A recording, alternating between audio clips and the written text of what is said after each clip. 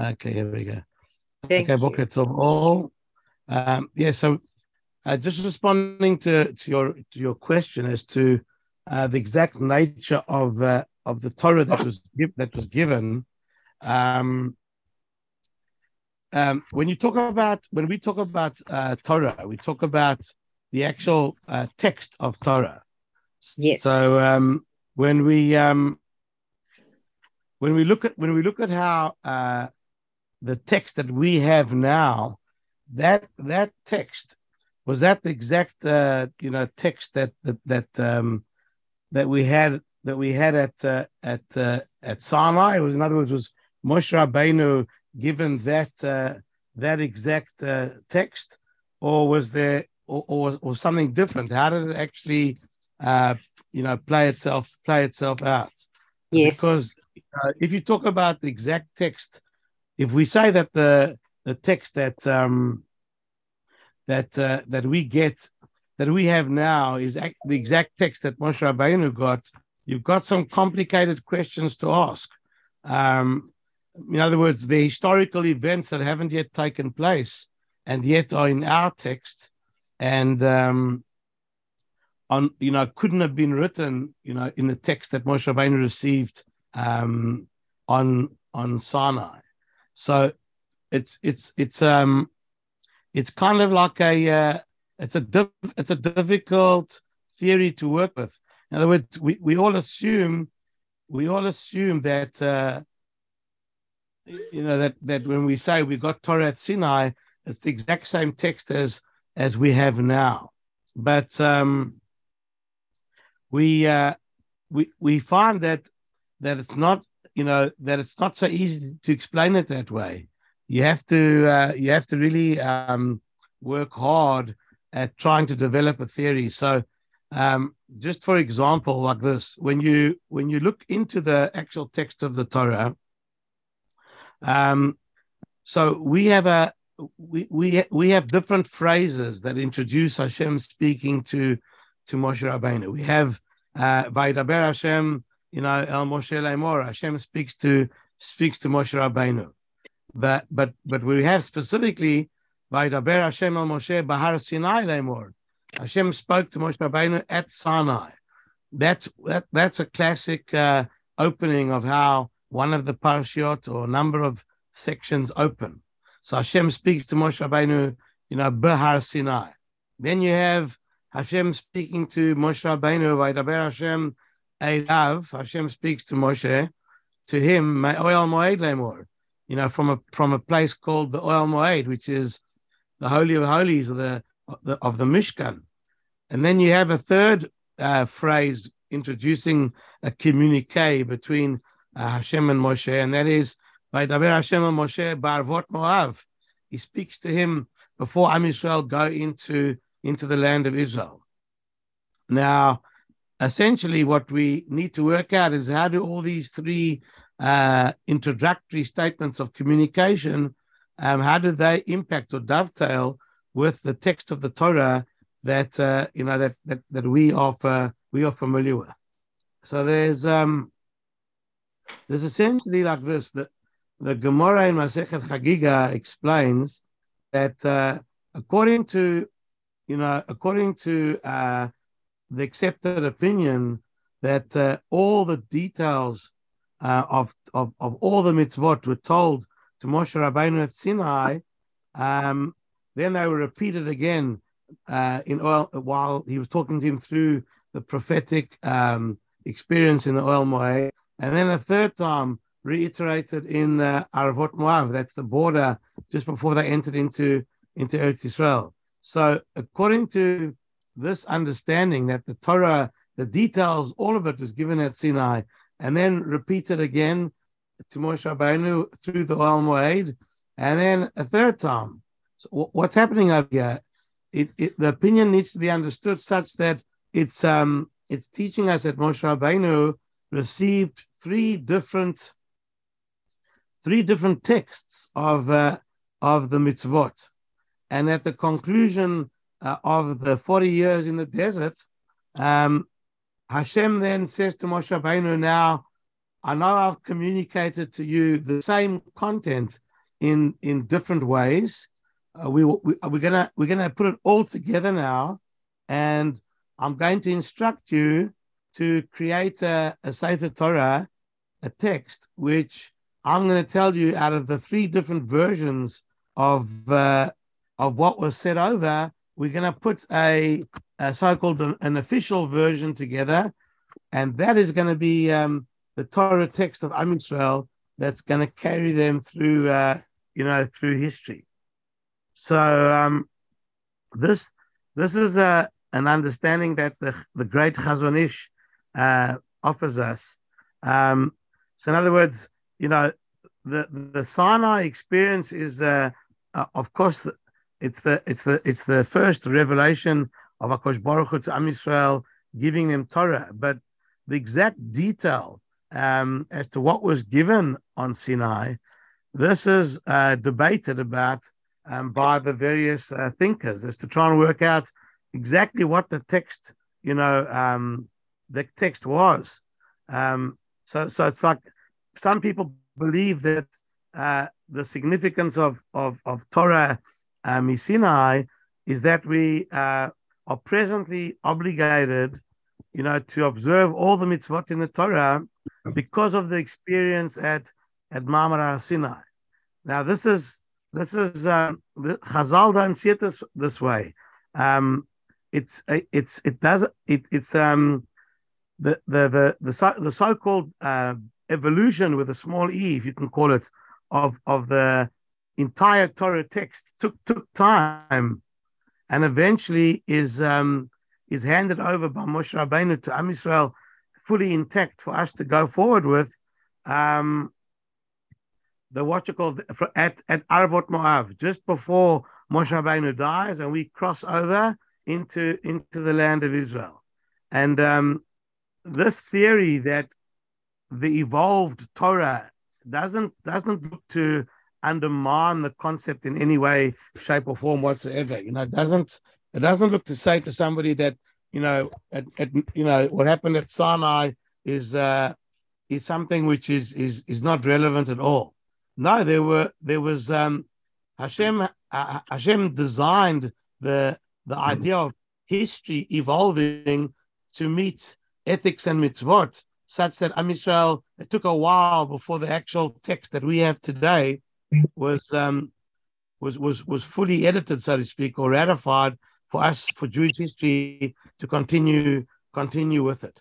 And the way you see it is that when you actually look at the curses, the threat of Hashem's curses upon Am Yisrael, before, Hashem telling us if we don't observe, then we're going to be in trouble.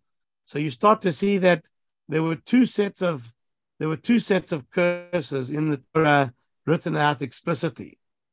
Now, the first set of curses was in Parashat Bechukotai, and that was those curses saying, here's the Torah, and if you don't do it, you're gonna get into trouble. Those sets of curses in Parashat Bechukotai was proclaimed on the occasion of the covenant that was forged when Hashem gave Torah at Sinai after the Aseret HaDibrot were given, and that's exactly what the Torah text means. There's the Aseret HaDibrot, which is the revelation, and then there's a communication to Moshe Rabbeinu. He goes up the mountain for 40 days, and Hashem starts to teach him Torah. He's either up there for 2 sets or 3 sets of 40 days. But in the end of the day, the Torah at that point in time, Hashem, the Torah text says, "Ele hachukim v'mishpatim." These are all the laws and the statutes, v'atorot that Hashem beino uvein b'nei Israel b'Har Sinai. It summarizes that is that's the Brit. That's the first, so to speak, official covenant as far as Hashem, Torah, and Am Yisrael are concerned. That is communicated after Ma'amad Har Sinai. Now, at the end of Parshat Ki Tavo, which is towards the end of Sefer Devarim, there we speak of another covenant, an additional covenant, and there when Moshe Rabbeinu summarizes, all of the laws of Torah, he said the Torah says, "Ele divrei abrit." These are the words of the covenant Asher tzivah Hashem et Moshe, which Hashem commanded Moshe, lichrot et bnei Israel beretz Moav, to contract in Am Yisrael, on the Jordan border there in Eretz Moav. But the telling phrase is the next phrase. It says milvad habrit, besides, in addition to the covenant Asher karatitam b'chorev that Hashem made with Am Yisrael at Sinai. So that's a Torah, that's a pasuk in the Torah in and of itself. So the Torah tells you that there was covenant A, and then there was, covenant B, a renewing of the vows, lahavdil, if you can talk about it that way. And the question always is, what did the second covenant add, which wasn't present at the first covenant? And the Torah actually tells it to us. It's been in cryptic form, but it tells us in Parshat Nitzavim. It tells us like that. All the neshamas of Am Yisrael were present at Har Sinai, and all those neshamas there, would have been affected by Hashem's revelation at the time, and an impression was made on the neshamas of all those there at Har Sinai, and the impact, that there were certain ethical principles that were, so to speak, embedded into the DNA of the neshama of Klal Yisrael as a result of that experience. When we talk about, there's a Mishnah which talks about that there's certain natural character traits, and unless you mess them up, but there are natural character traits that are embedded in the soul of Am Yisrael. We are Rachmanim, we are compassionate, Baishanim, there's a certain level of bashfulness or modesty, Gomlei Chasadim, people who perform acts of kindness. These character traits are examples of midot that were imprinted in our DNA as a part of the Har Sinai experience. But the impact was basically limited to those people that are there. So you have all the neshamas of Klal Yisrael. However many people stood under the mountain, they were all impacted by the actual event of Torah being given at Sinai. But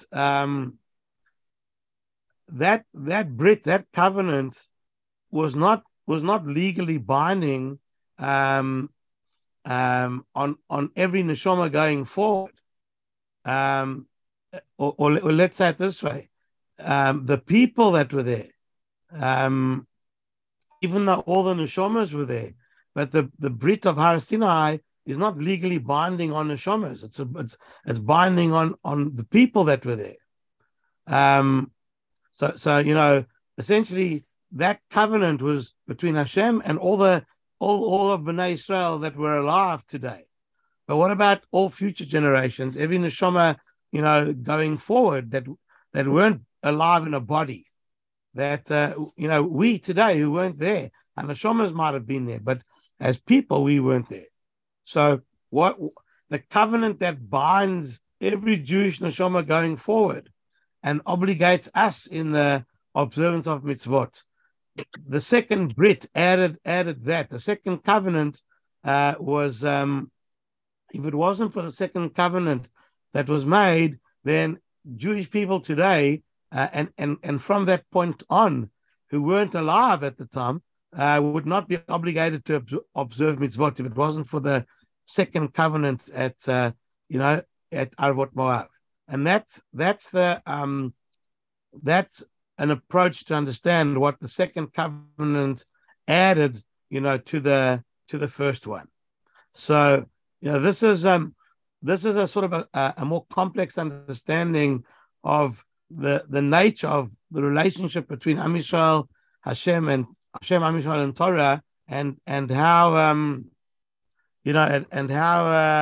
and how the covenants were made between us at the time.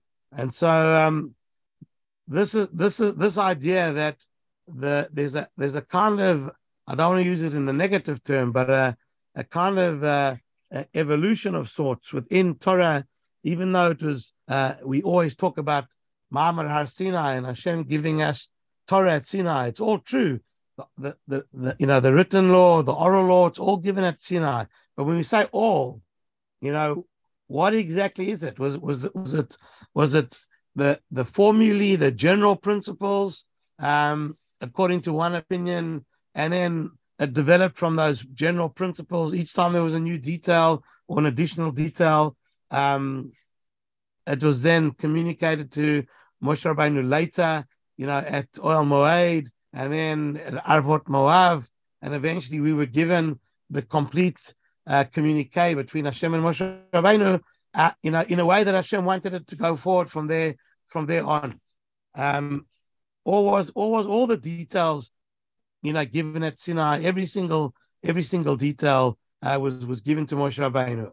But then you have to work out if every single detail was given to Moshe Rabbeinu, then you say, well, how does Moshe Rabbeinu get a detail of something that hasn't yet happened?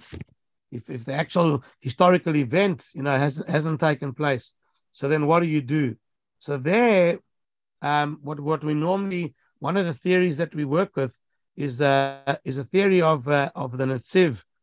He writes about it, but it goes back to the days of the Ramban, the days of the Rishonim, but the Ramban also develops this theory a lot, and that is that the nature of Torah and its communication. I can write you a text where the text looks gibberish to one person, and to a person on a higher level, is intelligible. So let's say Hashem, when Rabbi Akiva says that Hashem gave Moshe Rabbeinu all of Torah at Sinai, what exactly did he get him to write down? What was it exactly Bereshit bara, or was it the first version of text that Hashem exposes to Moshe Rabbeinu is not Bereshit bara, but or it could have been, because historically it could have happened. But the entire Torah is what the Ramban calls an elongated series of godly names, which convey how Hashem, relates to us, to the concept of existence, to Am Yisrael, to Torah. But the way the letters are formed and the words are made are not the same as what you and I read in Bereshit bara. That it sort of evolves to get there.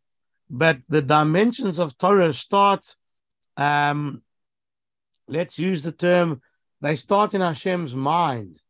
In Kabbalistic teachings, when they talk of, this infinite light that represents Hashem, and then this infinite light is too powerful for any human being, or any being for that matter, to really apprehend and deal with. It's like the light has got so much information in it; it's too powerful. It's an expression of godliness, Hashem's essence, which we don't have access to. But that has to be then, if we want to understand something of it, it has to be translated. That information, which is so powerful, has to be humanized. It has to be taken down a level, in a sense. The level is that human beings have to be able to have exposure to this without burning up. And so in order to do that, Hashem takes it down a number of levels.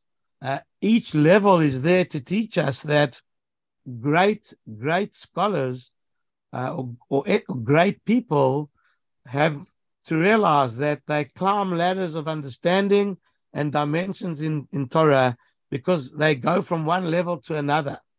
And so that the so-called evolution of Torah into a text that we can deal with is a fascinating discussion based on Kabbalistic concepts as to how that process, took place.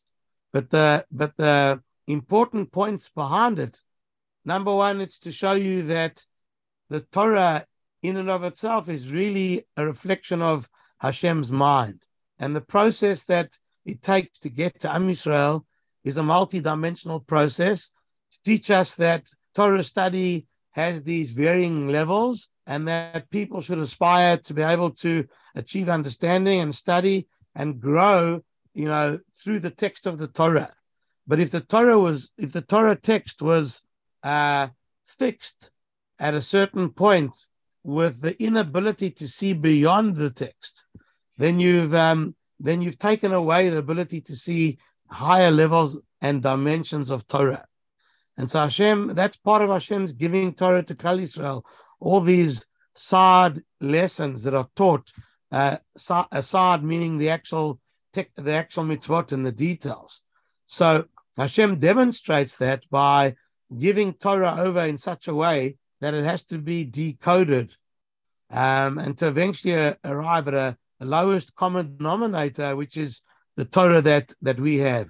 And this is one of the reasons that the Torah text has no vowels in it.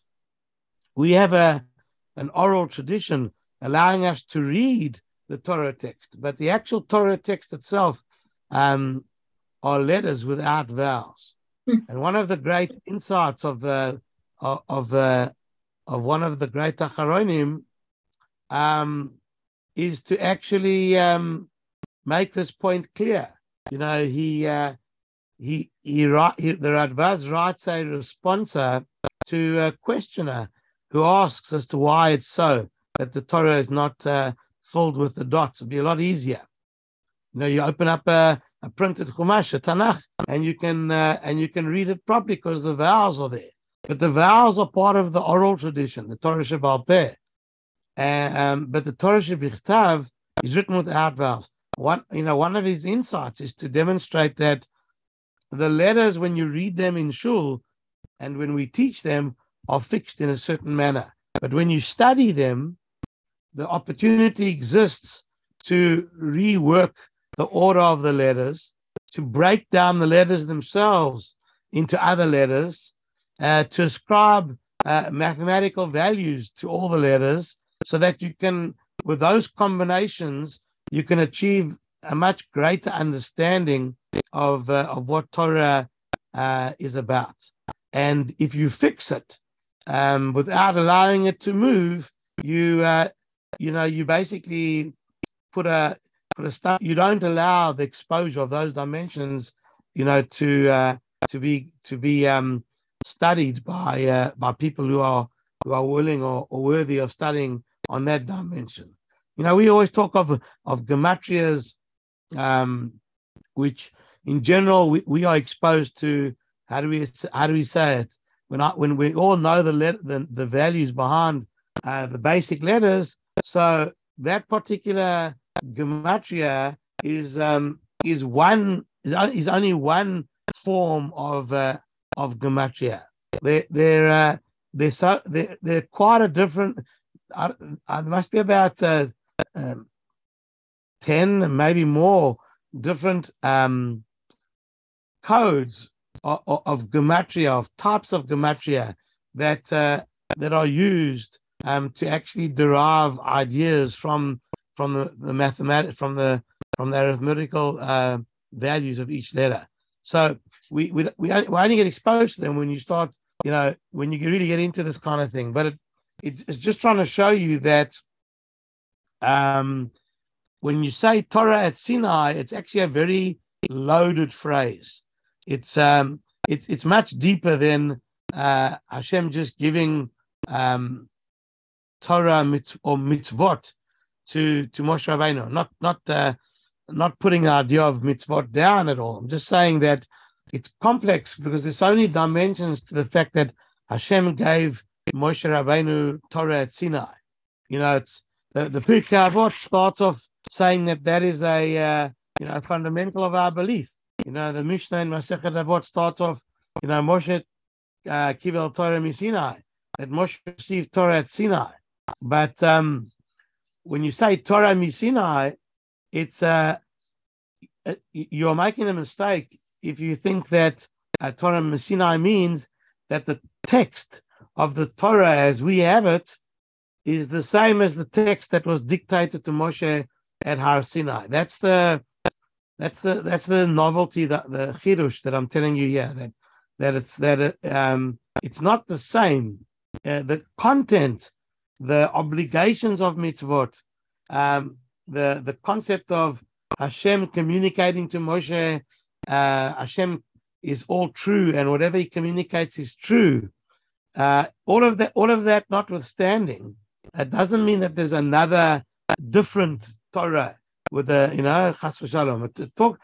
Torah means the law of HaKadosh Baruch Hu, Hashem's values, but it evolved for certain. Hashem's providence decided and ordained that Torah evolves in a way, not that the context, not that the content and the principles change, but at Sinai the communication the communication needs to correlate to where everybody's holding, both spiritually and historically. It needs to respond to that. So this is a complex idea, but this is why the Torah states explicitly that the text of the Torah is a composite, of three different communiques, three different texts, and that's the three different expressions.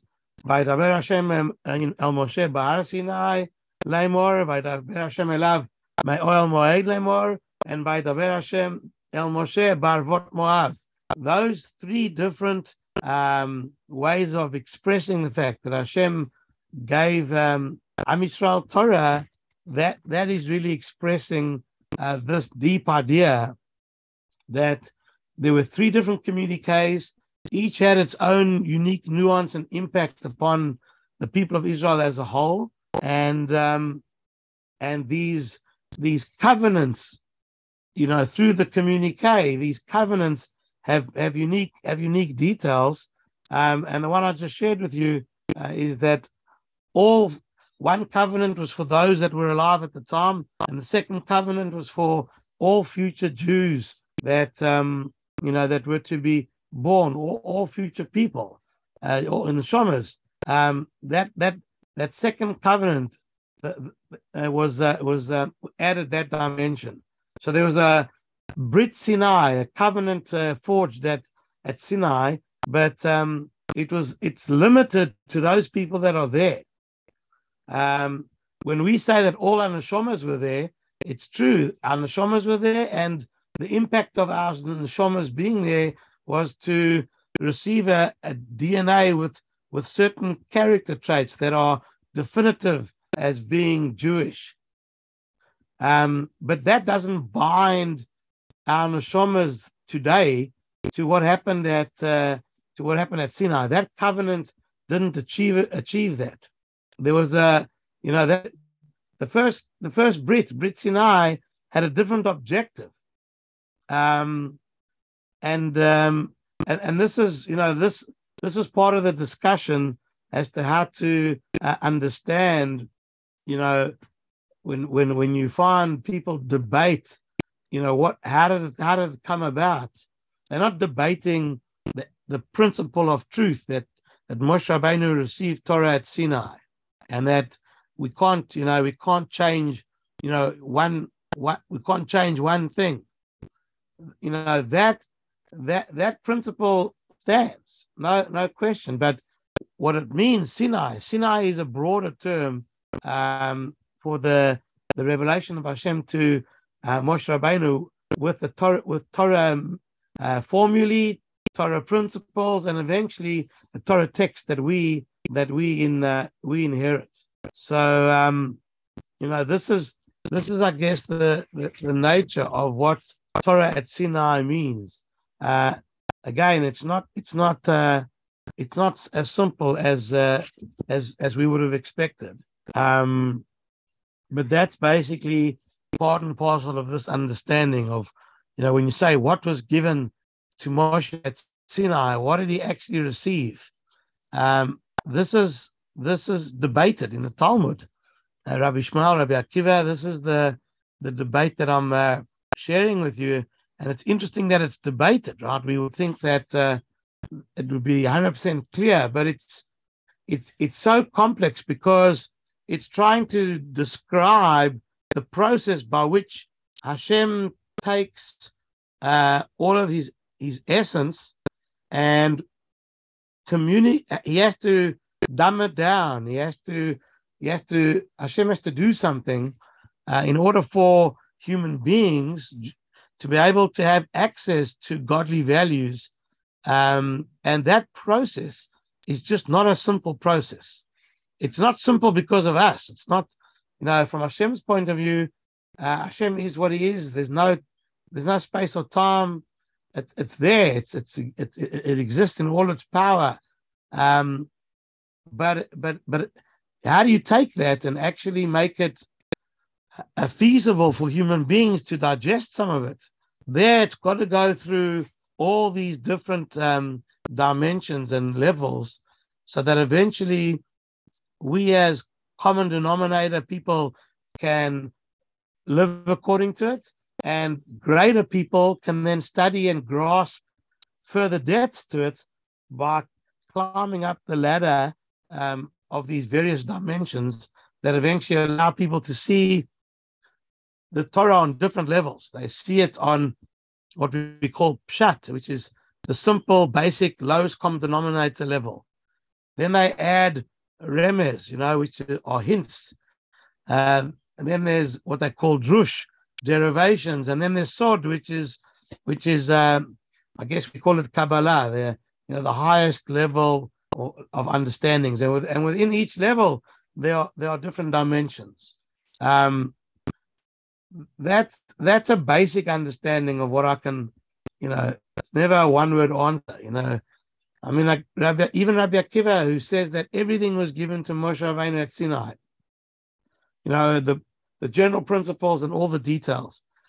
From this approach, at least from the Netziv's approach, the Ramban's approach, it's true that everything could have been given to Moshe Rabbeinu, but it was given in a way which still needed work. It still needed to be decoded. So it's as if like, how do you write about an event that hasn't happened yet? Well, one could possibly suggest that an event that is to come in history, the actual playing out of the event, that hasn't happened yet. But a prophecy about that event and the values and lessons learned from a conceptual event, that can be communicated. And if you know how to, if we believe as we do that the letters of the Torah can be looked at in different combinations to reveal insights, one can it's almost as if an event, even though it hasn't played itself out yet, because playing itself out has to then deal with predetermination, which is very, very tricky. But the concept is available.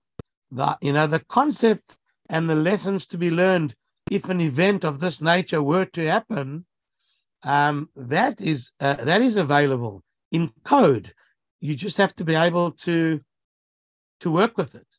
So if I'm understanding it correctly, that is what this idea means, that the names of Hashem are really the makeup of all of Torah. Torah is a reflection of all these names, and names reflect the essence of something and express the relationship between Hashem and us. So if you can get onto that kind of a track, then you can uncover, details that yes, will still take place in history, but conceptually will still be alive then all at once, where past, present, and future all converge.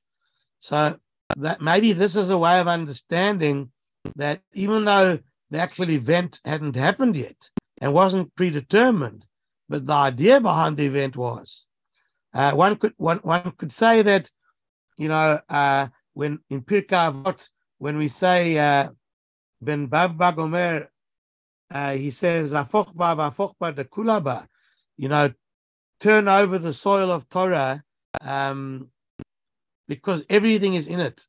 The commentaries that develop this line of thinking talk to us about everything, meaning past, present, and future.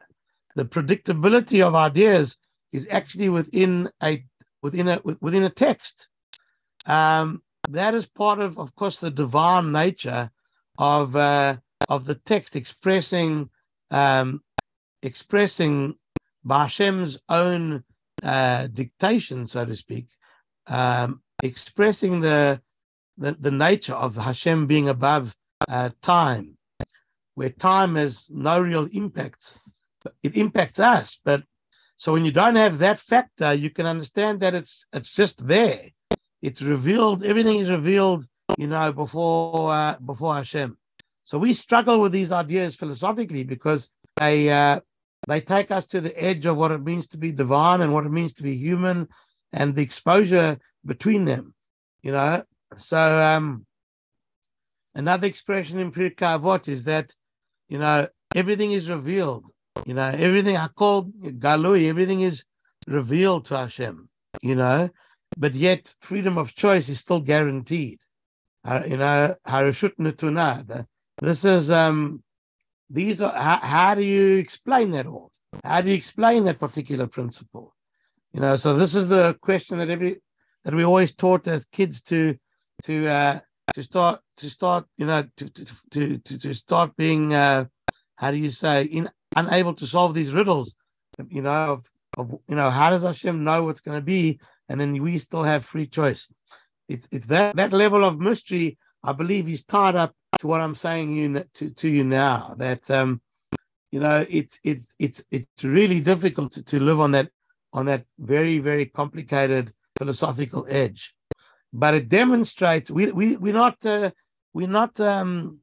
rendered impotent from a philosophical point of view because we have these massive dilemmas to deal with. We keep on deriving new insights and greater understandings as we study more. But in principle, it doesn't disturb our belief that the Torah text that we have was dictated by Hashem to Moshe Rabbeinu, and all we've just added here is that there were a number of dictations correlating to what was happening historically, driving home a message of varying dimensions of Torah, and for all other reasons that I don't know. But it's all part of this particular package, and the insights. The insights are amazing as a result of that. So there are a number of halachot, and as I say, we call them insights that we derive from this particular experience. You might have heard of this particular principle.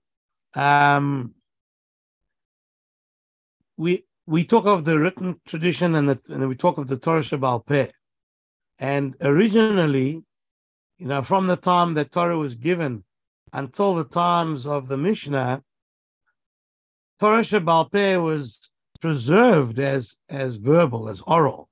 It wasn't written down other than in private notes that students everybody is trying to remember what they learned would have their own private notebooks as such, right? But the actual official publication of a text to be studied by everybody, that only came much later.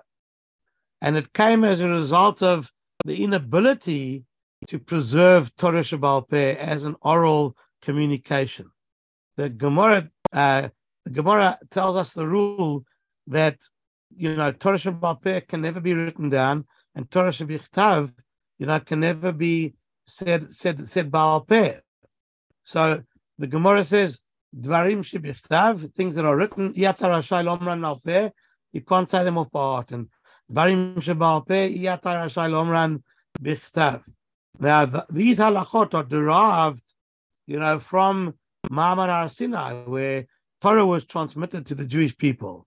And this rule is an outgrowth of this particular idea that just as Hashem gave Torah to Moshe Rabbeinu and to Am Yisrael at that time, so do we transmit Torah now to future generations.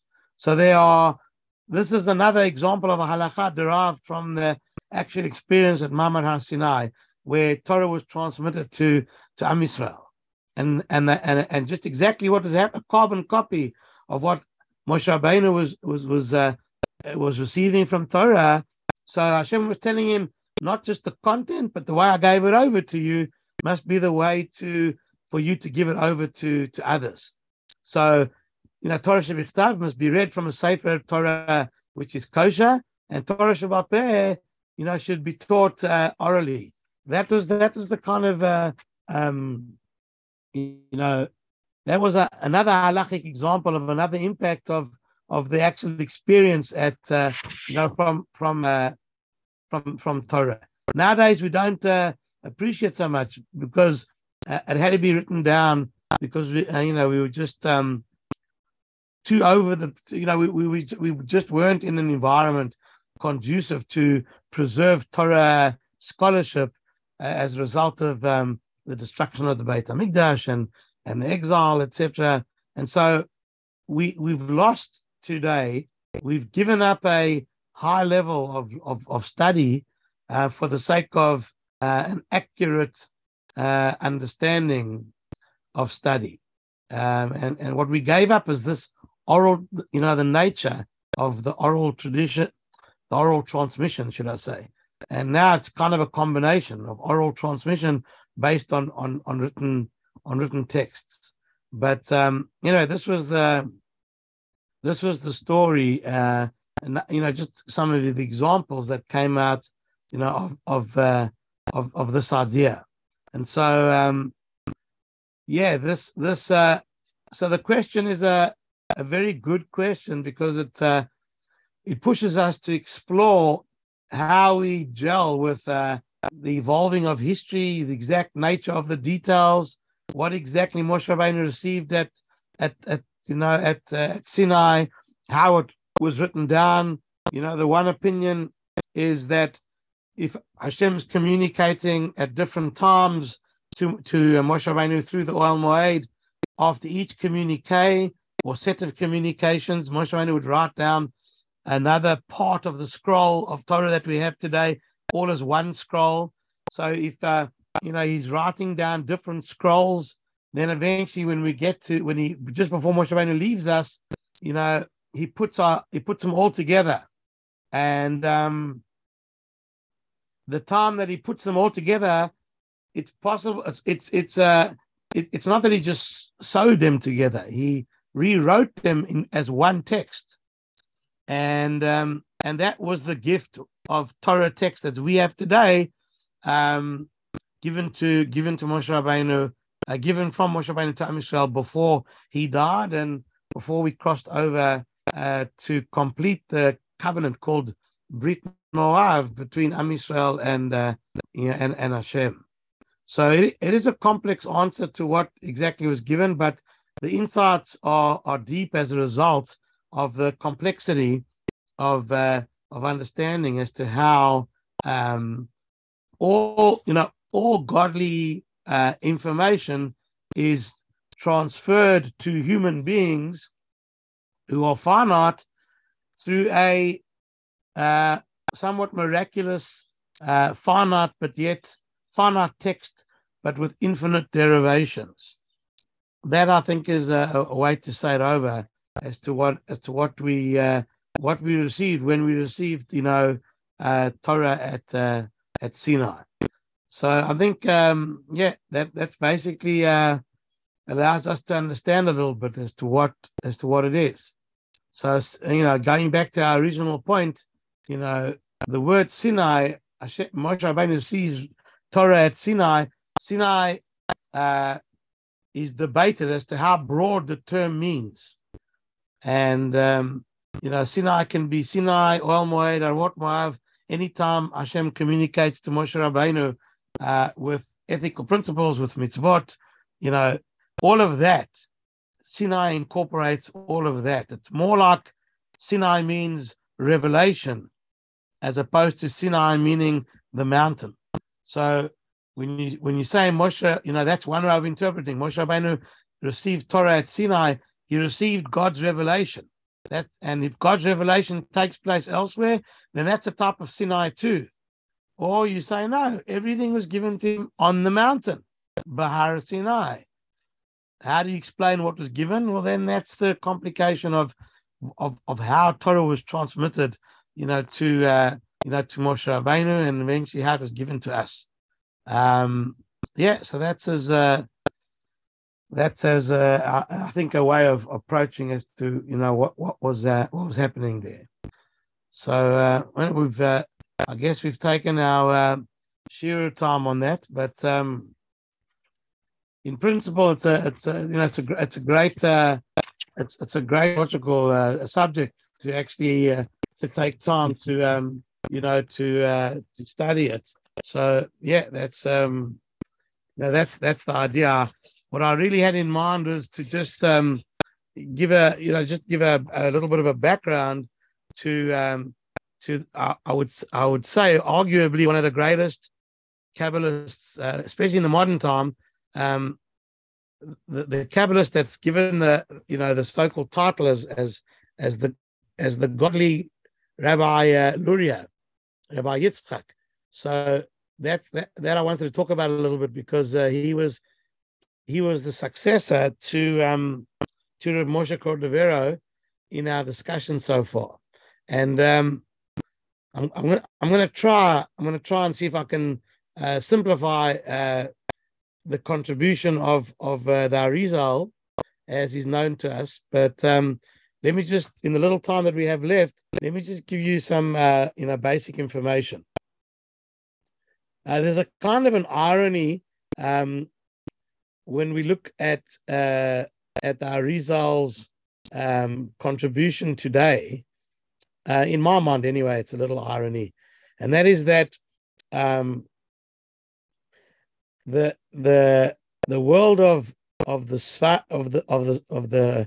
Chachmei Sfard, or the Sfardim, when they were exposed to Kabbalah, and the world of Hasidus that came out of Kabbalah as well. So today, when you pick up a siddur that is written as with the Arizal's teachings, or the Arizal siddur himself, we often refer to it as Nusach Sfard, or the Balatanya's rendition of the Arizal siddur.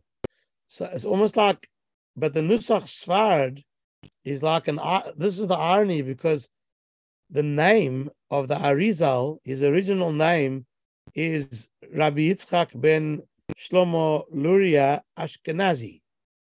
So his full name actually has a title that identifies him as an Ashkenazi Jew, or at least, which is right, and that is that he was born as an Ashkenazi, a fully fledged Ashkenaz. His father was Ashkenaz. That's why his name, even the name Luria and the way it's spelled, Lamed Vav Reish Yud Aleph, it's his name is the name of Luri is representative of a town, Lorraine, the Alsace-Lorraine. That's the name Luri came from there. So anyway, even though he wasn't born in Europe, he's born in Israel. But from what I understand, let's say the history I think that I have is accurate, but he's born in Yerushalayim, and he's descended on his father's side, from Ashkenazim, and that's the name. His predecessors came from Europe.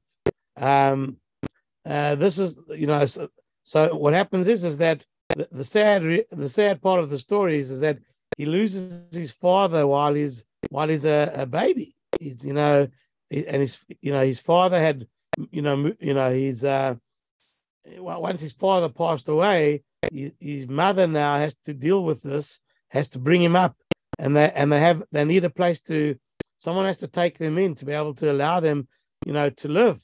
So his mother moves with him to his brother, to her brother, and her brother lives in Cairo, in Egypt, and that's where the Arizal is educated, and he's a Talmud of the famous Radvaz of David ben Zimra. That's the responser that I spoke to you about now in the shiur, about where are all the vowels in the Torah. It's he's the one who gives that answer. He was the Rebbe of Rabbi Yitzchak ben Shlomo Luria, who we call the Arizal, the Ari. The Ari stands for, the Aleph is Eloki, the godly Rabbi Yitzchak. Eloki Rabbeinu Yitzchak, that's Ari. So we sometimes refer to him, he was possibly, I don't never, Ari means a lion, so of leadership quality, his contribution is massive. But at least his Talmud education comes from the Radvaz, and then he's also influenced by Rav Betzalel Ashkenazi. So it's as I say, it's interesting. They collaborate on a particular commentary on Shas. He's I don't know how to describe it other than to say that it's hard to appreciate how he becomes such an accomplished Kabbalist. But he's born in 1534, and he's married at the age of 15 to his uncle's daughter. So he's marrying quite close into the family, and he continues to learn full time, being supported by his uncle, and so he's got no worries there, and he spends 6 years studying with Rav Betzalel Ashkenazi, and just for the sake of completion, but the work that we are talking about, Rav Betzalel Ashkenazi's, it's kind of like almost it's a running commentary of most of the Talmud. It's called the Shita Mekubetzet. Anyway, the particular volume that's dealing with Masechet Zvachim is apparently what the Arizal worked on him with. But it's at this particular time, after this time, so we're talking 1549, and then add 6 years to that. So we're talking 1555, let's say. It's this more or less historical period of time which is the beginning of the Arizal's engagement with Kabbalah on a serious level. So the history that I've read in some of the Sforim that I have, the history tells us that he would segregate himself. Like, in other words, he had this kind of little shack house, room, which was near the Nile in Egypt, and he would spend the week there in total complete solitude, and return home for Shabbos. That's the kind of lifestyle he developed, and I guess that in this period of time, he somehow was able to attain great heights in the study of Kabbalah, and no one knows how. In other words, who's teaching him? It's all self-made. It's like quite incredible. The bottom line is that, how do I say it without saying it the legend, but the legend not in a bad way, but the understanding we have from his pupils, recollections of the fact that he would reach such a high level that Eliyahu Navi would interact with him, and through these interactions, his understanding of Kabbalah grows to heights that take him, past his predecessors. And the story that we have is that Eliyahu Navi is the one who pushes him to leave Egypt and says to him that the Torah that he has needs to be taught, and the people that need, the person who needs to hear it is in Tzvat.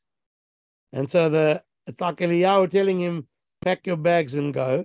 And he tells him that he's going to meet people in Tzvat who are going to be worthy recipients of his level of Torah.